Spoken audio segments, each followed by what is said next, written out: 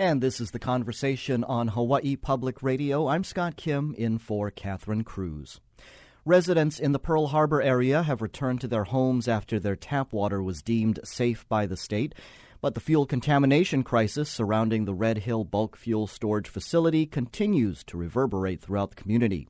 From concerns over the possible migration of jet fuel into the island's aquifer to water shortages as a result of closed wells and a less than rainy season, to a potential slowdown in new construction as a result of said water shortages, this story is far from over.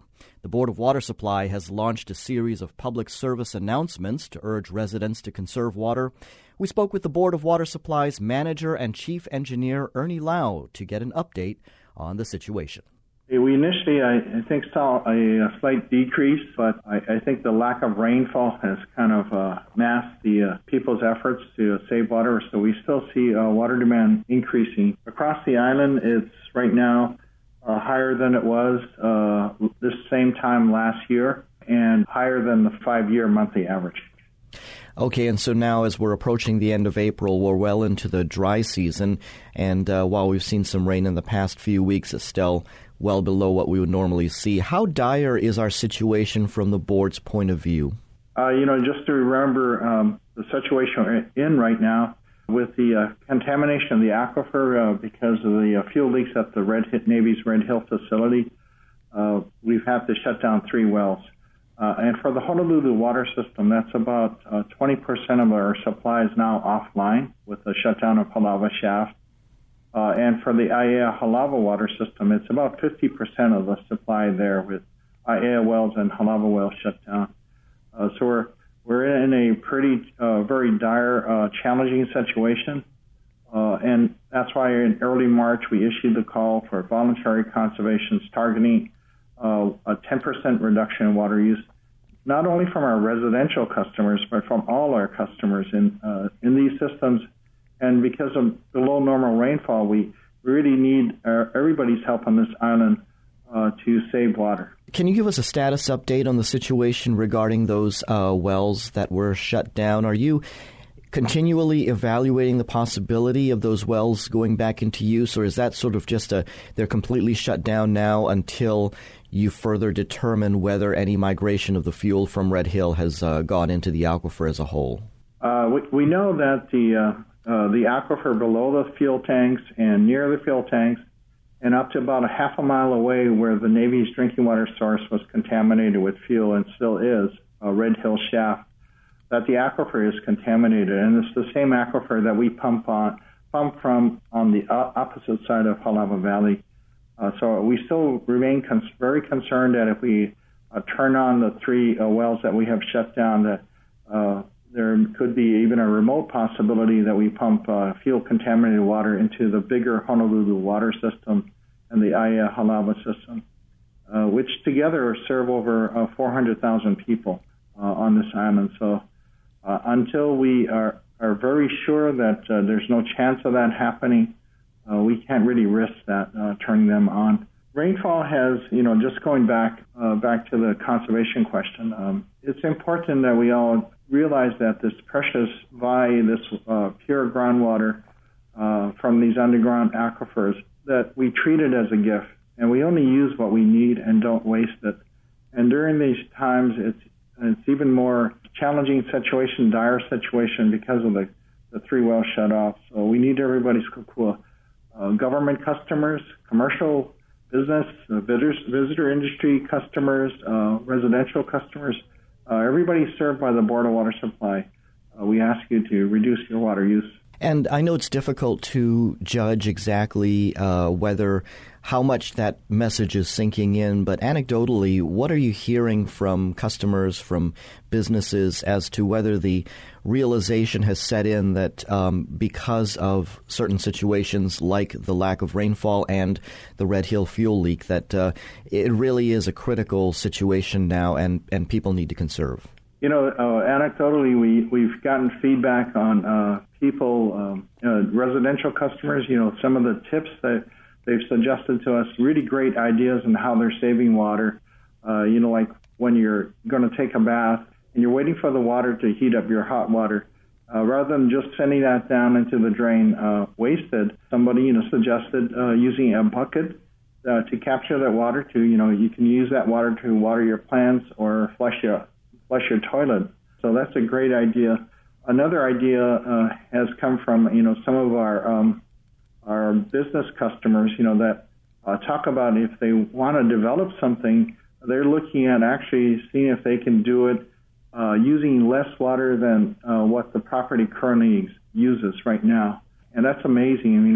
When we heard about that, we were just super impressed with their out-of-the-box thinking, their willingness to be as water efficient as possible, and even to fit a new development with more units in less water footprint.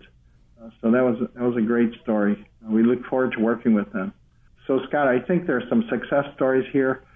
We just got word that the city that will be shutting down two of their fountains at Honolulu Hale and the Net Fisherman Fountain right on the intersection of Kapiolani and King Street.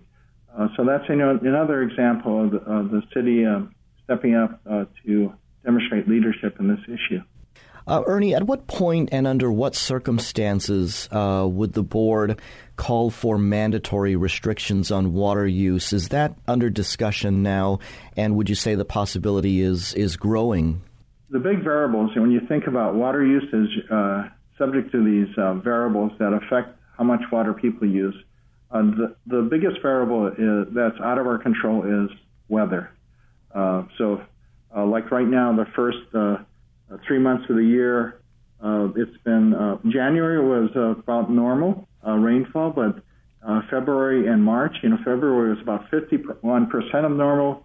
March was about 46% of normal. So rain or weather actually drives water use. So that's an unknown. But we have areas that we can control. That's how much we use, use daily in our lives to be able to survive with water. We really need people to help out here, and we can do it together. It's going to be a challenging season. Of the two water systems, the Aiea Halava system, like I mentioned, 50% of the supply capacity is not there. It's offline. That's the system out of the two, of the Honolulu and the Aiea Halava system. Aiea Halava is the one in more dire situation. So that's the one we're looking very closely, especially if the dry weather continues and we get really hot and dry summer and water demand starts to get beyond our capacity to supply the needs of our community. So that system might be something that the water board might be considering in the near future, some mandatory restrictions potentially, but at this time we haven't actually made that decision yet, but we're looking very closely. Because our 3 wells are shut down, we're pumping other wells harder to make up the loss in supply. And we're watching closely is what's happening with the underground aquifer. Is it starting to get saltier? Is the water starting to get saltier? We had that experience at Beretania Wells here at Beretania Street, right across the Honolulu Hale area next to Queens Hospital. We saw a rapid rise in the saltiness of the water as measured as chlorides, and we had to reduce our pumping by half. So we're kind of monitoring that. Ernie, I wanted to talk to you about the Red Hill tank situation. The Navy, of course, has said it will defuel the Red Hill tanks, but hasn't given a timeline. The issue now is how can it be done safely? How concerned are you about the possibility that a mistake in the defueling process could release more fuel into the aquifer, which, of course, lies just below those tanks? Can it be done safely? That's a big question. I think we do not have the option. Those fuel tanks that are right over our drinking water aquifer and containing maybe 180 million gallons of diesel and jet fuel, they need to be emptied out. They need to be done safely. There is a concern, of what it will require to do it safely. And do they have the personnel to be able to affect that? They've had a number of leaks last year, and I think the Navy attributed some of those to human error. So you want to make sure that the operators of the facility are doing a good job and will safely defuel it.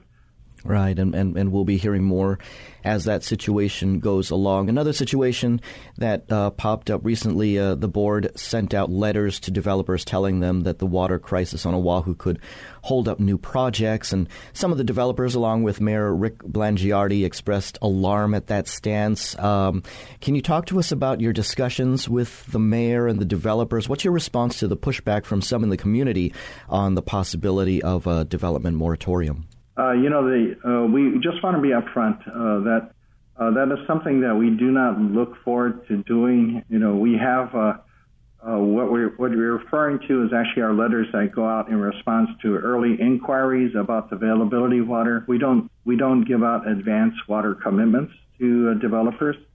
And our latest response is, because of the Red Hill situation, we're unable to determine the adequacy of the water system at this time.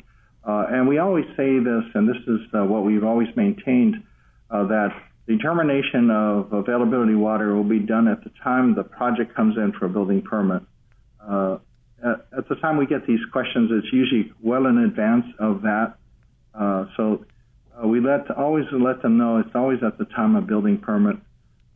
We've had numerous discussions with the development community and large landowners. I've kind of lost track of how many of those discussions we've had to kind of brief them on the situation.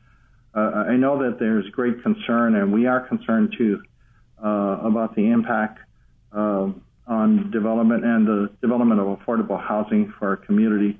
But we also want folks to understand, this is a situation that we didn't ask to be in, but we have to try to do the best we can. And we've been speaking with Board of Water Supply Manager and Chief Engineer Ernie Lau.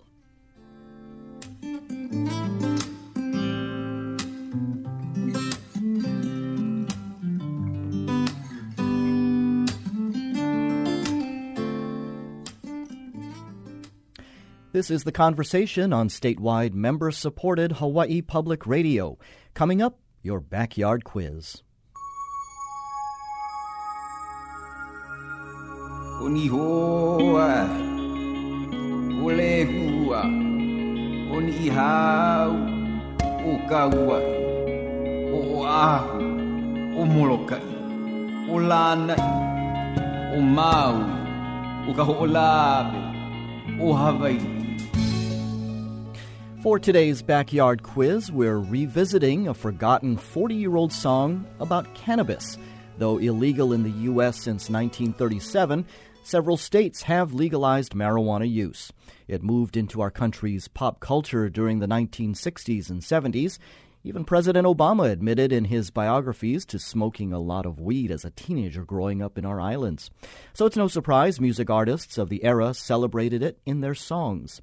Some of them enjoyed commercial success, like Brewer and Shipley's One Toke Over the Line and Rick James's Mary Jane. Here in the islands, the Makaha Sons of Ni'ihau's classic tune Pakalolo is probably the most well-known. But One Lost Over Time was written in 1977 by the ambassador of Aloha, Don Ho, and details the plight of a cannabis grower. So for today's backyard quiz, do you know the name of that song? Call 808-941-3689 or 877-941-3689. If you know the answer, the first one to get it right gets our reusable tote bag that tells people you got it right.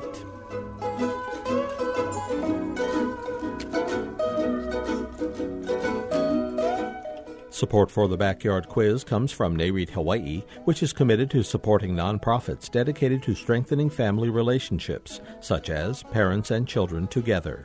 NAREITHawaii.com.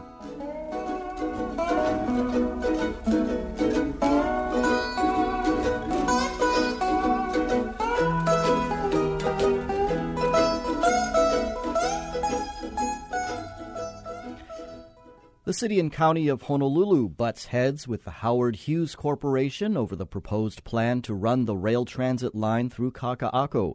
That's the subject of today's Reality Check.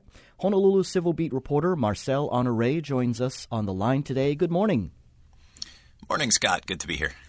Marcel, your story today highlights the contentious negotiations that have been ongoing between the two sides over an eminent domain dispute. What's the latest on that? Yeah, so the story today is kind of the latest in our Banking on Rail series that we recently rolled out. This is a series that looks at some of the landowners, big property owners along the future rail line and basically who's profiting from what's been happening so far. And so today does focus on the condemnation lawsuit, long-standing, long-running between Howard Hughes and the city. They've been in court now for nearly 4 years. They've deposed upwards of 80 people. Both sides combined have filed about 20 pre-trial motions. So it's been very messy, and this all amounts to what could be as much as $220 million in damages. That's according to the court records. If Howard Hughes were to win outright in court. However, the judge late last year in this case, the state court judge, did issue some key decisions on some of those pre-trial motions, mostly in favor of the city, it looks like. And those rulings could dismiss around $100 million of those Howard Hughes claims. So perhaps to be expected, Howard Hughes is currently looking to appeal those decisions. And this could make its way all the way to the Hawaii State Supreme Court, according to the judge. He's just saying there's so much at play here. Everybody has argued a ton of motions and brought all these briefings forward. But even with all that's been playing out in court over the last several years, there's still not enough case law and statutes, and this could make it all the way up to the highest court if the two sides are not able to reach a settlement. And from what I gather in my reporting over the last couple of weeks, they are nowhere near a settlement at this point. Right, and to the surprise of some, after being absolutely adamant about the line going all the way to Ala Moana, the city announced that it would ask the Federal Transit Administration, which is providing over $700 million for the project, for permission to end the rail line for now at the Civic Center, which is short of the Howard Hughes properties. Was this a response to the trouble they've had negotiating with the developer? Right. So this case has been flagged as probably the biggest real estate risk by far for the rail project. It's enormously expensive. They've spent upwards of $23 million, or they will spend as much as $23 million in this case. The city will. However, the rail budget, the deficit that they're looking at is well over $1 billion. They're short of about $1 billion that they would need to complete the line all the way to Ala Moana Center. And a lot of that actually has to do with what's happening west of Kaka'ako, along Dillingham, with all the utility relocation snafus and the failure to get a contract moving there. So I would say that's really more the primary reason, although this certainly doesn't help. Right. Now, Marcel, it would seem counterintuitive in a way for the city and Howard Hughes to be at odds. I mean, after all, both have a vested interest in running the rail line through to Ala Moana. Do you think that there's still room for compromise at this late stage? From my reporting recently, there seems to be very little room. I mean, I asked the city whether they've pursued in any way a joint operating agreement, joint developing agreement, some way to really allow for these two things to mesh together. And when I asked that, Lori Kahikina, who's the head of HART, came back with a statement that stresses that it's really Howard Hughes' obligation to address and to incorporate their developments into what HART is doing based on all the permit applications that they did to move forward with Ward Village and all of their development. So that's a way of saying it really doesn't look like there's room for compromise here. Well, I'm sure we'll be seeing a lot more on this issue as it moves forward and as the rail project as a whole moves forward. Well, great reporting, Marcel. Thank you so much for being with us. Thanks so much, Scott. That was reporter Marcel Honoré with today's Reality Check. To read his stories on this issue, visit civilbeat.org.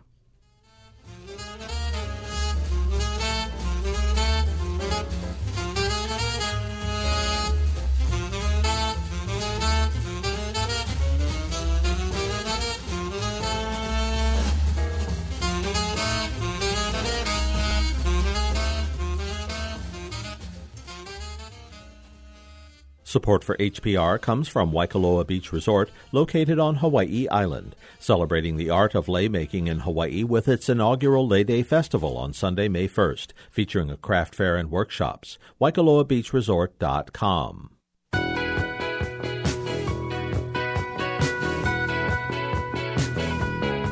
I'm Bert Lum. Today on Bite Marks Cafe, we catch up with the design thinking organizers and find out how the program has evolved. In its 11th year, we'll find out how organizations like the Department of Education have used it and what innovations were implemented as a result of the process. That's today at 6:30 p.m. on Bite Marks Cafe.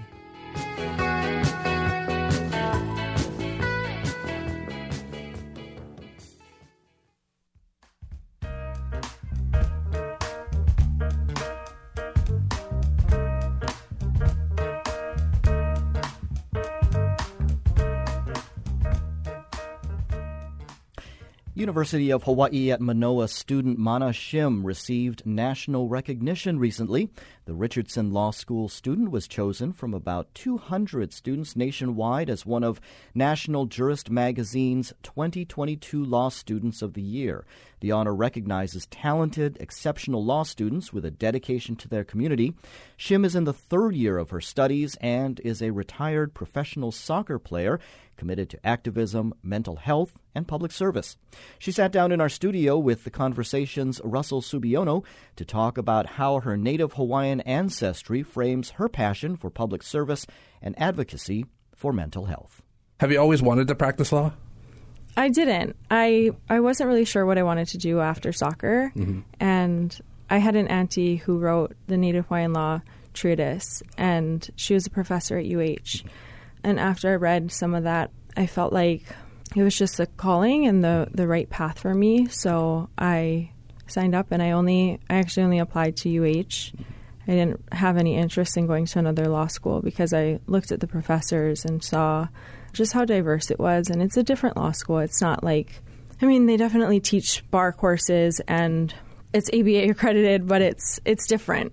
I've taken lots of different classes in Native Hawaiian law, Pacific Island legal systems, critical race theory. I've read about your commitment to activism. You impacted the National Women's Soccer League. You've impressed the Public Defender's Office with your work ethic and compassion for clients. Where does your passion for standing up for others come from? It definitely comes from my family. Yeah. I have a big family, and we're all over the map. We didn't grow up with much, and some people did. And I think just growing up here in Hawaii and connecting with people, because being a lawyer, at least from what I've seen and the work I do, it doesn't feel like work because it's really just talking to people, hearing their stories and helping them tell their stories and seeking justice, whatever that means in the context. Yeah, it's from relationships with people, and here it's easy. My family's taught me to be open and to encourage other people to be themselves, and they encourage me to be myself. Through that, you have authentic conversations, and that's where it all begins, and I think where it ends, too. Are there other attorneys in your family? Yeah, so my grandfather was an attorney. He was a union labor guy. He actually was one of the founders of Alulike. Oh, okay. Yeah, and then my uncle on my grandma's side is a retired judge, Walter Heen. So my Heen family was in Oha, and we had a judge. I'm kind of embarrassed because I'm sure we have more family, but and my mom grew up working for a big criminal defense attorney here, Brooke Hart. So I grew up in his office. Yeah. He was a private attorney, but she was a legal secretary. So I kind of grew up in it. My first summer job in high school was through Alulike, so thanks. Oh, wow. Yeah, thanks. Thanks to your family. I'm also aware of your mental health community outreach, and it seems like only in recent years that a greater emphasis has been placed on protecting our mental health and addressing issues that we encounter. Do you think that more needs to be done to address mental health needs in our community? Yes, absolutely. It's one of the things I'm most passionate about. There's mental illness that runs in my family. My sister and I are both diagnosed with bipolar disorder. And it's, I think, something that we are exploring and always working through is that intersection of mental illness and Hawaiian culture, and the way that it's perceived from a very Western medical standpoint and how we can approach it from more of an Indigenous perspective. And it's not easy, we're we're living in a colonized place, and it's complicated and super complex, but trying to navigate that and how we can heal each other in our community. And obviously we have a lot of ehar or hurt from that, from colonization and just the different things that our people suffer from. But mental illness is definitely something that we don't address enough as a community and a culture. And I found that when I was up on the continent, when I was playing soccer in different states and internationally, to be honest, I was in Japan and Sweden, and it just isn't talked about as much as I think it could be and should be. And I'm glad, especially in the sports industry, athletes are starting to talk about it more, because it is, it's kind of like the anxiety, and it's something that helps us be our best and is also the hardest to deal with behind closed doors. And I think because of that, it's set me apart in some ways as far as my drive and my commitment to things, because I am super passionate. But at the same time, the highs are really high and the lows are really low. Yeah, and I don't think we talk about that enough. I know that my family has some history of mental illness. I've seen, I think, on my great-grandma's death certificate that she had passed because of schizophrenia. Do you have an idea of what an Indigenous approach to mental health would look like? Well, I would start with saying there are certain things that we see today, right? Like there's psychosis and mania and schizophrenia, like just the way that manifests. And I think the difference that we don't often recognize is the way in Hawaiian culture that was seen.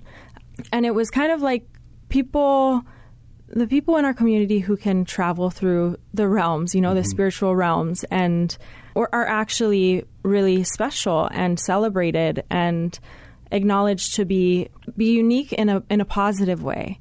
And I think we see it as always a negative, but I do think there are things that are beneficial that those community members can bring to help us understand who we are, what we are, and really appreciate life in a different way. But I think as far as treating mental illness, so yeah, the perspective is the first thing, right? Like seeing just the way we approach it and the way we see mental illness. And then as far as treating it, I think a lot of people aren't comfortable taking Western medicine, prescription drugs. And we see that a lot in our community. And I wouldn't push anyone either way, but I definitely have chosen the path of taking prescription medication for my illness. And I think, oftentimes our doctors push that, right? Like it's the easiest way to have a normal life. And I think if we talked about it more and we supported each other, we wouldn't necessarily have to do that for everyone.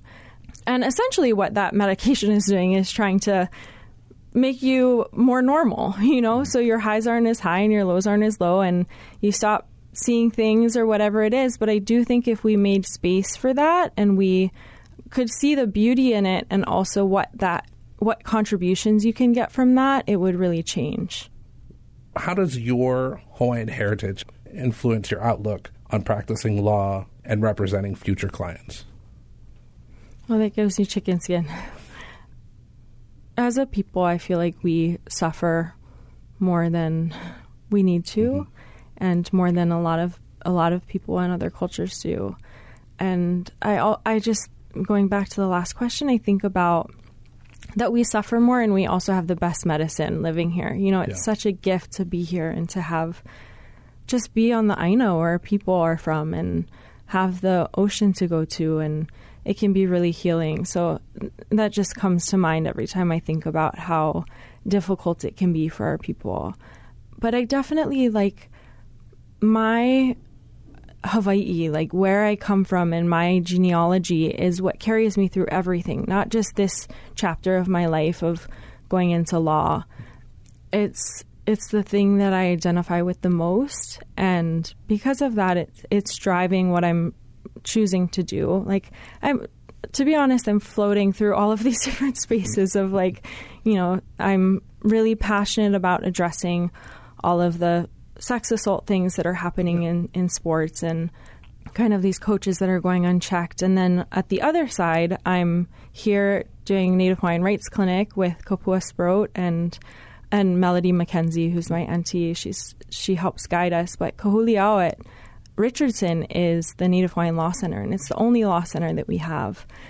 So they work really hard in the community and have clients that otherwise wouldn't have, just don't have access to legal services.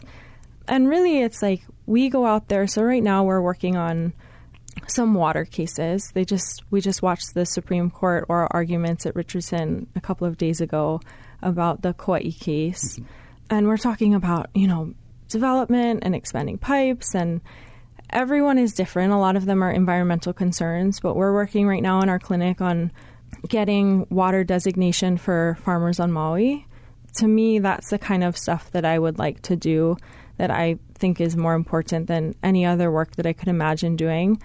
But it's just one piece of addressing how we can support our community as a whole. And I'm grateful that I was able to get an education. And I mean, I don't think it's one is better than the other, but just because I had soccer put me through school, and I got a very specific tailored Western education that allows me to now, somewhat understand.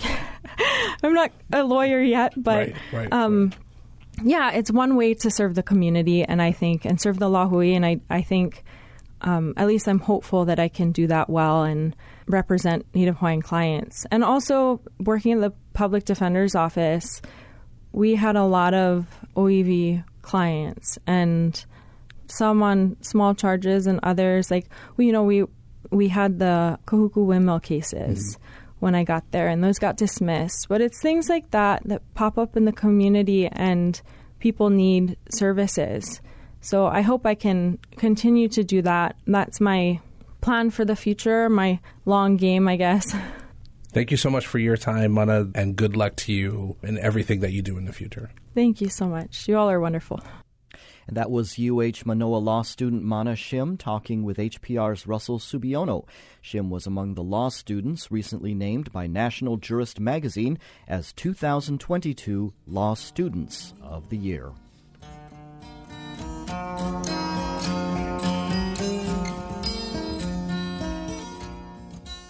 Support for HPR comes from Chamber Music Hawaii, celebrating 40 years, presenting its next concert, Sacred and Profane, with the Honolulu Brass Quintet, April 25th at St. John Lutheran Church in Kailua. chambermusichawaii.org. The news and music you hear on HPR are supported in part by nearly 200 local organizations that choose to reinforce their brand with us. Mahalo to Hotel Magic, Renewable Energy Services, and Vivia. They believe, just as you do, in the power of public radio. See a full list of our underwriters at hawaiipublicradio.org. Support for Hawaii Public Radio comes from the Honolulu Museum of Art, presenting a site-specific installation by social practice artist Theaster Gates as part of Hawaii Triennial 2022. Admission tickets at honolulumuseum.org.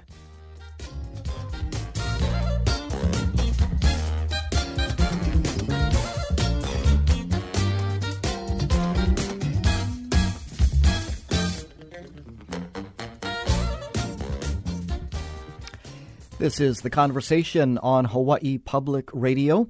We now go to University of Hawaii Hilo professor Patrick Hart, who introduces us to a crimson honeycreeper in this week's Manu Minute.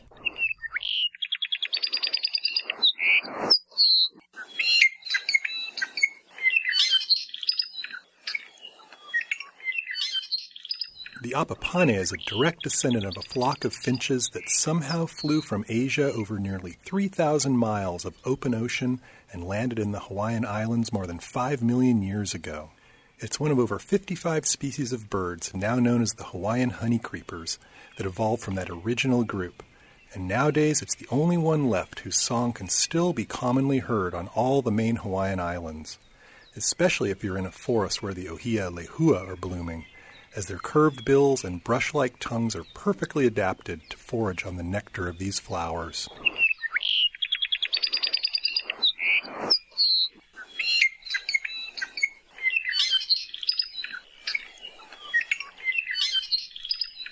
Even though apapane are a brilliant bright red in color, they are often more easily detected by their beautiful song, which has recently been found to vary between the islands and even between different forest patches or kipuka on the same island. For Hawaii Public Radio, I'm Patrick Hart from the Department of Biology at the University of Hawaii at Hilo. Support for Manu Minute comes from Waiakea Hawaiian Volcanic Water, offering alkaline water sourced from the Kea'au Aquifer on the Big Island. Learn more about subscriptions at waiakea.com.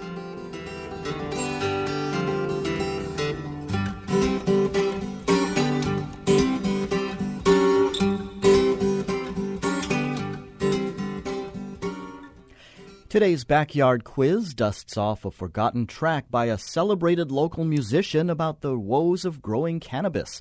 If you ask locals over 50 years old what's the most popular song about marijuana, they might recite to you, "If you're ever down on the leeward side, Pakalolo will tickle your feet," a line from the Makaha Sons of Ni'ihau song, Pakalolo. But the song we're talking about was recorded and self-released by Don Ho in 1977 and became a surprise hit. The lyrics tell the story of a man who found some seeds and, not knowing what they were, threw them out the window, only to find out 6 months later they grew into marijuana plants. A few days later, he finds nearly half of them were stolen, and the next morning he receives a visit from the police. We won't spoil the ending for you, but if you want to know what happens, just Google, "Who is the Lolo who stole my Pakalolo?" which is the answer to today's quiz. And we have a winner to today's quiz, John from Waikiki. John had a good laugh when he discovered the song on YouTube. Thanks to all who have called with the answer to the Backyard Quiz. If you have one you'd like to share, write to talkback@hawaiipublicradio.org. Hey, who is the Lolo who stole my Pakalolo? I saw it in the yard only yesterday. Today when I came home. And keeping with our theme of flora, you may have heard the saying, "April showers bring May flowers," and historians have traced the phrase back to a 1610 poem which contained the lines, "Sweet April showers do spring May flowers." For gardeners, April is the kickoff to the spring growing season, a time for planted seeds to sprout out of the ground and thrive in the increased rain and sunlight. In celebration of National Gardening Month, producer Lillian Song visited a couple of community gardens and collected some of the folksy wisdom shared by people who thrive on getting their hands in the dirt. We start off in Hawaii Kai with Christy. Plants want to live. They don't commit suicide. Give them half a chance and they'll do it. But you're going to lose a few here and there. Don't be discouraged. Keep going. You know, God is abundant. The seeds are abundant. Everything you do will grow 4 times more, maybe, 10 times more than you actually needed. Just, you have to be intrepid and not be sad when things go wrong. Got to just do it again. My name is Kiyomi, and we've been here for 6 years. Why do I garden? It's interesting. Always something to learn, something new. It's rewarding. And then also community aspect of it. All these people come here because they somehow, they are interested in gardening or maybe wanted to try. Like, I wasn't a knowledgeable gardener at all, but I think I've always liked to touch dirt and grow things. I have been unsuccessful for all these years, but I wanted to continue to try. And then found this community garden, and I started learning from more experienced gardeners. All gardeners observe what's happening in your plot. Then you start to formulate your own theory of what works, what doesn't work. So it's just a continuing learning experience. Melvin Watarai, and I've been gardening for about 3 years at this garden plot, yes. And I truly, truly enjoy gardening. There's a lot of frustration in this world right now. It's a big relief coming here. I can think, relax, and it's beautiful here. And then also I need to exercise. And the key right now is for me to exercise, and this is giving me that. I really enjoy that, yes. I'm Audrey Jewell. I've been gardening since 2009, always here at Hawaii Kai. I've got mostly flowers here, blue days, alyssium. This is verbena that sort of grew out of a mixed bag of seeds. I have lemongrass here, green onion. A gardener just shared with me her excess cucumber seedlings, so I planted those. Gerbera daisy. And this is my peas slowly coming back after I pulled them out the old one. We have a crown flower at the end there with some more flowers at the end, carnation actually, and roses, some strawberries, and in the middle here is asparagus. I like the peas because it's almost instant gratification. You don't have to wait too long. Unlike the asparagus, you got to wait 3 years before you really start getting anything out of the plant. But it was a worthwhile investment. I enjoyed waiting for it. Your sisters garden with you, so this is a wonderful family experience for you guys. Yes, absolutely. My name is Carrie, and I've been gardening since 2009. Why do you garden? What was the draw for you to become a community gardener? It was just the relaxation of being in the fresh air, outdoors, getting to spend time with family, and just a relaxation time. It's like my spa. So I really enjoy it. I didn't know that I would be a member this long, but I haven't grown tired of it. I look forward to it every single weekend. We garden twice a week, every Saturday, every Sunday, and it's never the same. It's always different, but it's very relaxing. There are 10 official community gardens in the city and county of Honolulu's community recreational gardening program. The Makiki Garden was the first, established in 1975 to provide people living in Honolulu's densely populated areas access to plots. Here's the garden's president, Joshua Winter. Start off small and just don't get discouraged. More plants die than live when you first start gardening, and a lot of times that discourages gardeners. But get to know your space where you're gardening, whether it be your lanai, whether it be your front yard, whether it be a garden like a community garden. Get to know your space.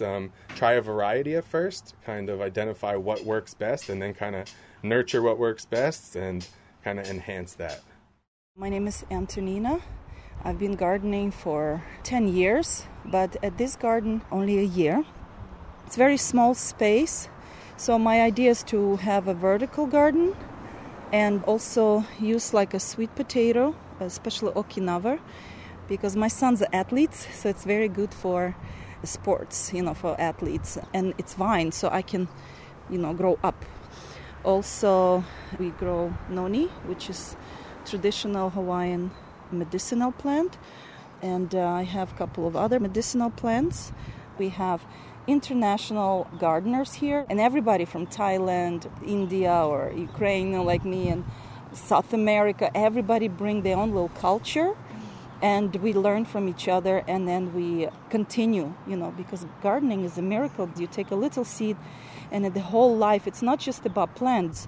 Women in the past were the gardeners, they were healers, and I wish more ladies get to that habit of, even if it's a small box, it's your own box, grow something, grow basil for your tomatoes, or I don't know, anything. It's so easy.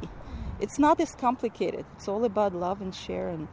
Love and sharing the knowledge of growing native Hawaiian plants is what Mike Demata, curator of living collections at the National Tropical Botanical Garden, has been doing for the past 15 years.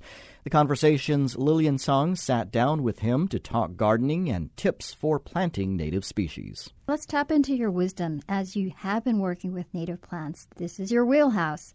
Somebody who is just starting to garden, who would really like to invest in native plants. Give me a couple of examples of what is a friendly species or something that would be harder to kill. Yeah, I like to call them bulletproof plants. There you go. Yeah. There's a couple of shrubs and small trees that grow in most lowland ecosystems. One of them, of course, is naupaka. Naupaka is a very common coastal shrub. It grows along most beaches. It's very drought tolerant, it's salt tolerant, and it doesn't usually have many problems with insect pests. So if you wanted a small shrub or even a hedge, naupaka is a really good choice for that. If you're living in a hot, dry, it can be a fairly wet part of the island as well, but it can withstand hot and dry. And one of my favorite trees, tall, big shrubs, is something called alahe'e. Alahe'e is in the same family as coffee and gardenia, so it does produce very fragrant white flowers. It's a very hardy hardwood. The ancient Hawaiians used to use alahe'e trunks, the tree itself, for digging sticks. That's how hard the wood is. And it gets to be a pretty good-sized shrub if it's in a protected, well-irrigated spot. But I planted it here at the garden here on Kauai and used it as a hedge.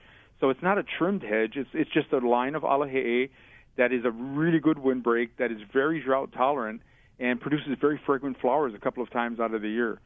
So, depending on where the person is living, do a little bit of homework. We're so lucky now that you can find all this on the Internet. If you want to use native plants, just look on the Internet. There are a lot of websites that talk about native plants and what their tolerances are.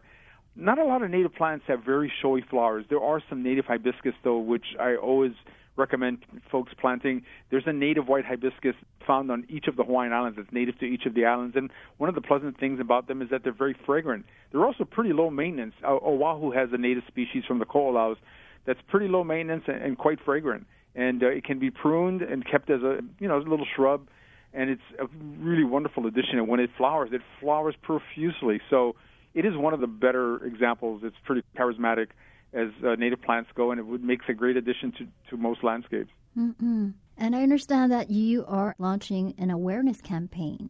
Tell me more about Meet the Plants.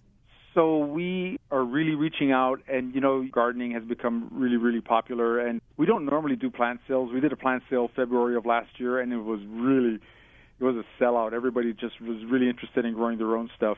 And so the whole awareness of gardening and native plants is more heightened now than it's probably ever been. And so I'm really pleased to see that. And we have reasons why people should grow native plants in their own landscapes. And it's a thing. This is something that's been kind of discussed across the United States is more people plant native plants in their yards. You help to preserve germplasm. You help to preserve species for future conservation, possibly. You also help to create a patchwork of native habitat. We think about native birds like honeycreepers and whatnot, but there's a lot of native insects in the environment that need support as well. We grow native plants in our backyards. We provide habitat for native insects like possibly the yellow-faced bee, which is an important pollinator.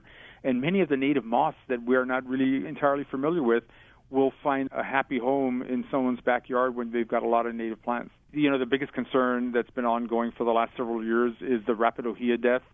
Most, if not all, the halau that have participated in Merry Monarch since rapid ohia death became a thing have avoided going into the forest to harvest ohia, likolehua, and so forth to use in their leis.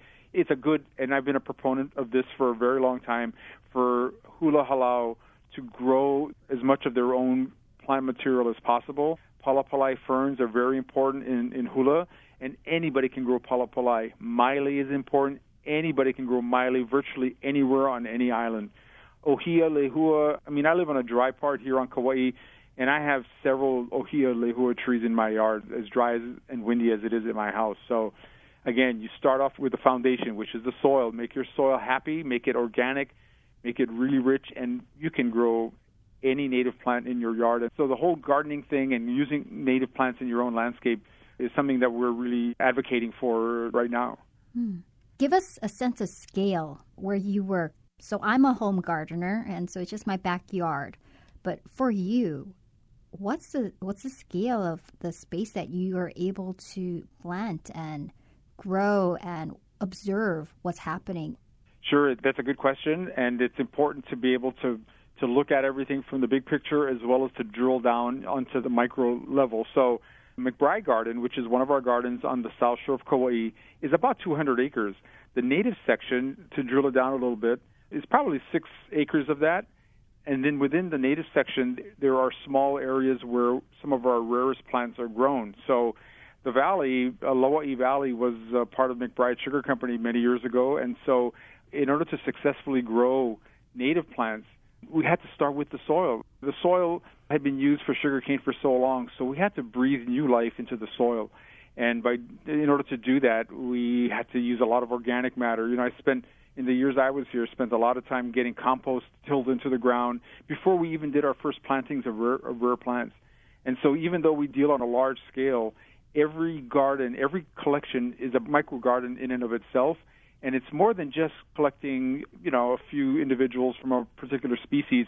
It's recreating the habitat with associated species. So you don't want to just plant, 5 or 6 of the same species in a collection. You want them to be growing with other plants that are from that area that grow as associated species in that forest type. So you want to recreate the habitat. And plants, they're living organisms. It's not like a museum collection. They're alive, and you have to cater to what they need. And what they do need is to be in a community of other plants. And so we view each collection, for example, again, of native Hawaiian plants, and if it's a rare taxa or rare species, we recreate habitat with other more common species to plant along with it as companion plantings. And it all starts with the soil composting, adding organic matter, adding the ability for microbes to thrive, because that symbiosis between soil, microbes, and the plants is really, really important for the success of the planting. And if anybody's coming to Kauai, come and visit our gardens, because, you can take the self-guided tour and walk yourself through the native section and just see what I'm talking about. There are gardens on Oahu that have native plant collections that people can go and visit as well. Cocoa Head Botanical Garden has a nice native section. Lilio Kalani Garden along the Nu'uanu Stream has a small native plant section as well. So be the plant. Understand what the plant. I learned how to do this. I've always had the interest in it when I used to dance hula, but I've spent countless hours hiking into the mountains and just sitting in the forest, smelling what it smells like, and looking at the soil and feeling the soil and what's the leaf litter composition, what leaves are on the ground and what are they doing, all that kind of stuff. So, I try to commune with the forest, because the success of what we do here is important. And so, I have to, as much as possible, be successful more than not, right? The survival of species depends on it. So I've spent a lot of time just sort of teaching myself how all this works. That was the National Tropical Botanical Gardens Curator of Living Collections, Mike D'Amata, talking with HPR's Lillian Tsang. Nearly one-third of Hawaiian flora is on the U.S. Endangered Species List, and more than 230 species have fewer than 50 individuals remaining in the wild. Now through May 31st, NTBG is running an awareness campaign to meet the plants that live in our yards, mountains, and along our streams and coastlines. We'll share links on the conversation page of our website, hawaiipublicradio.org, later today.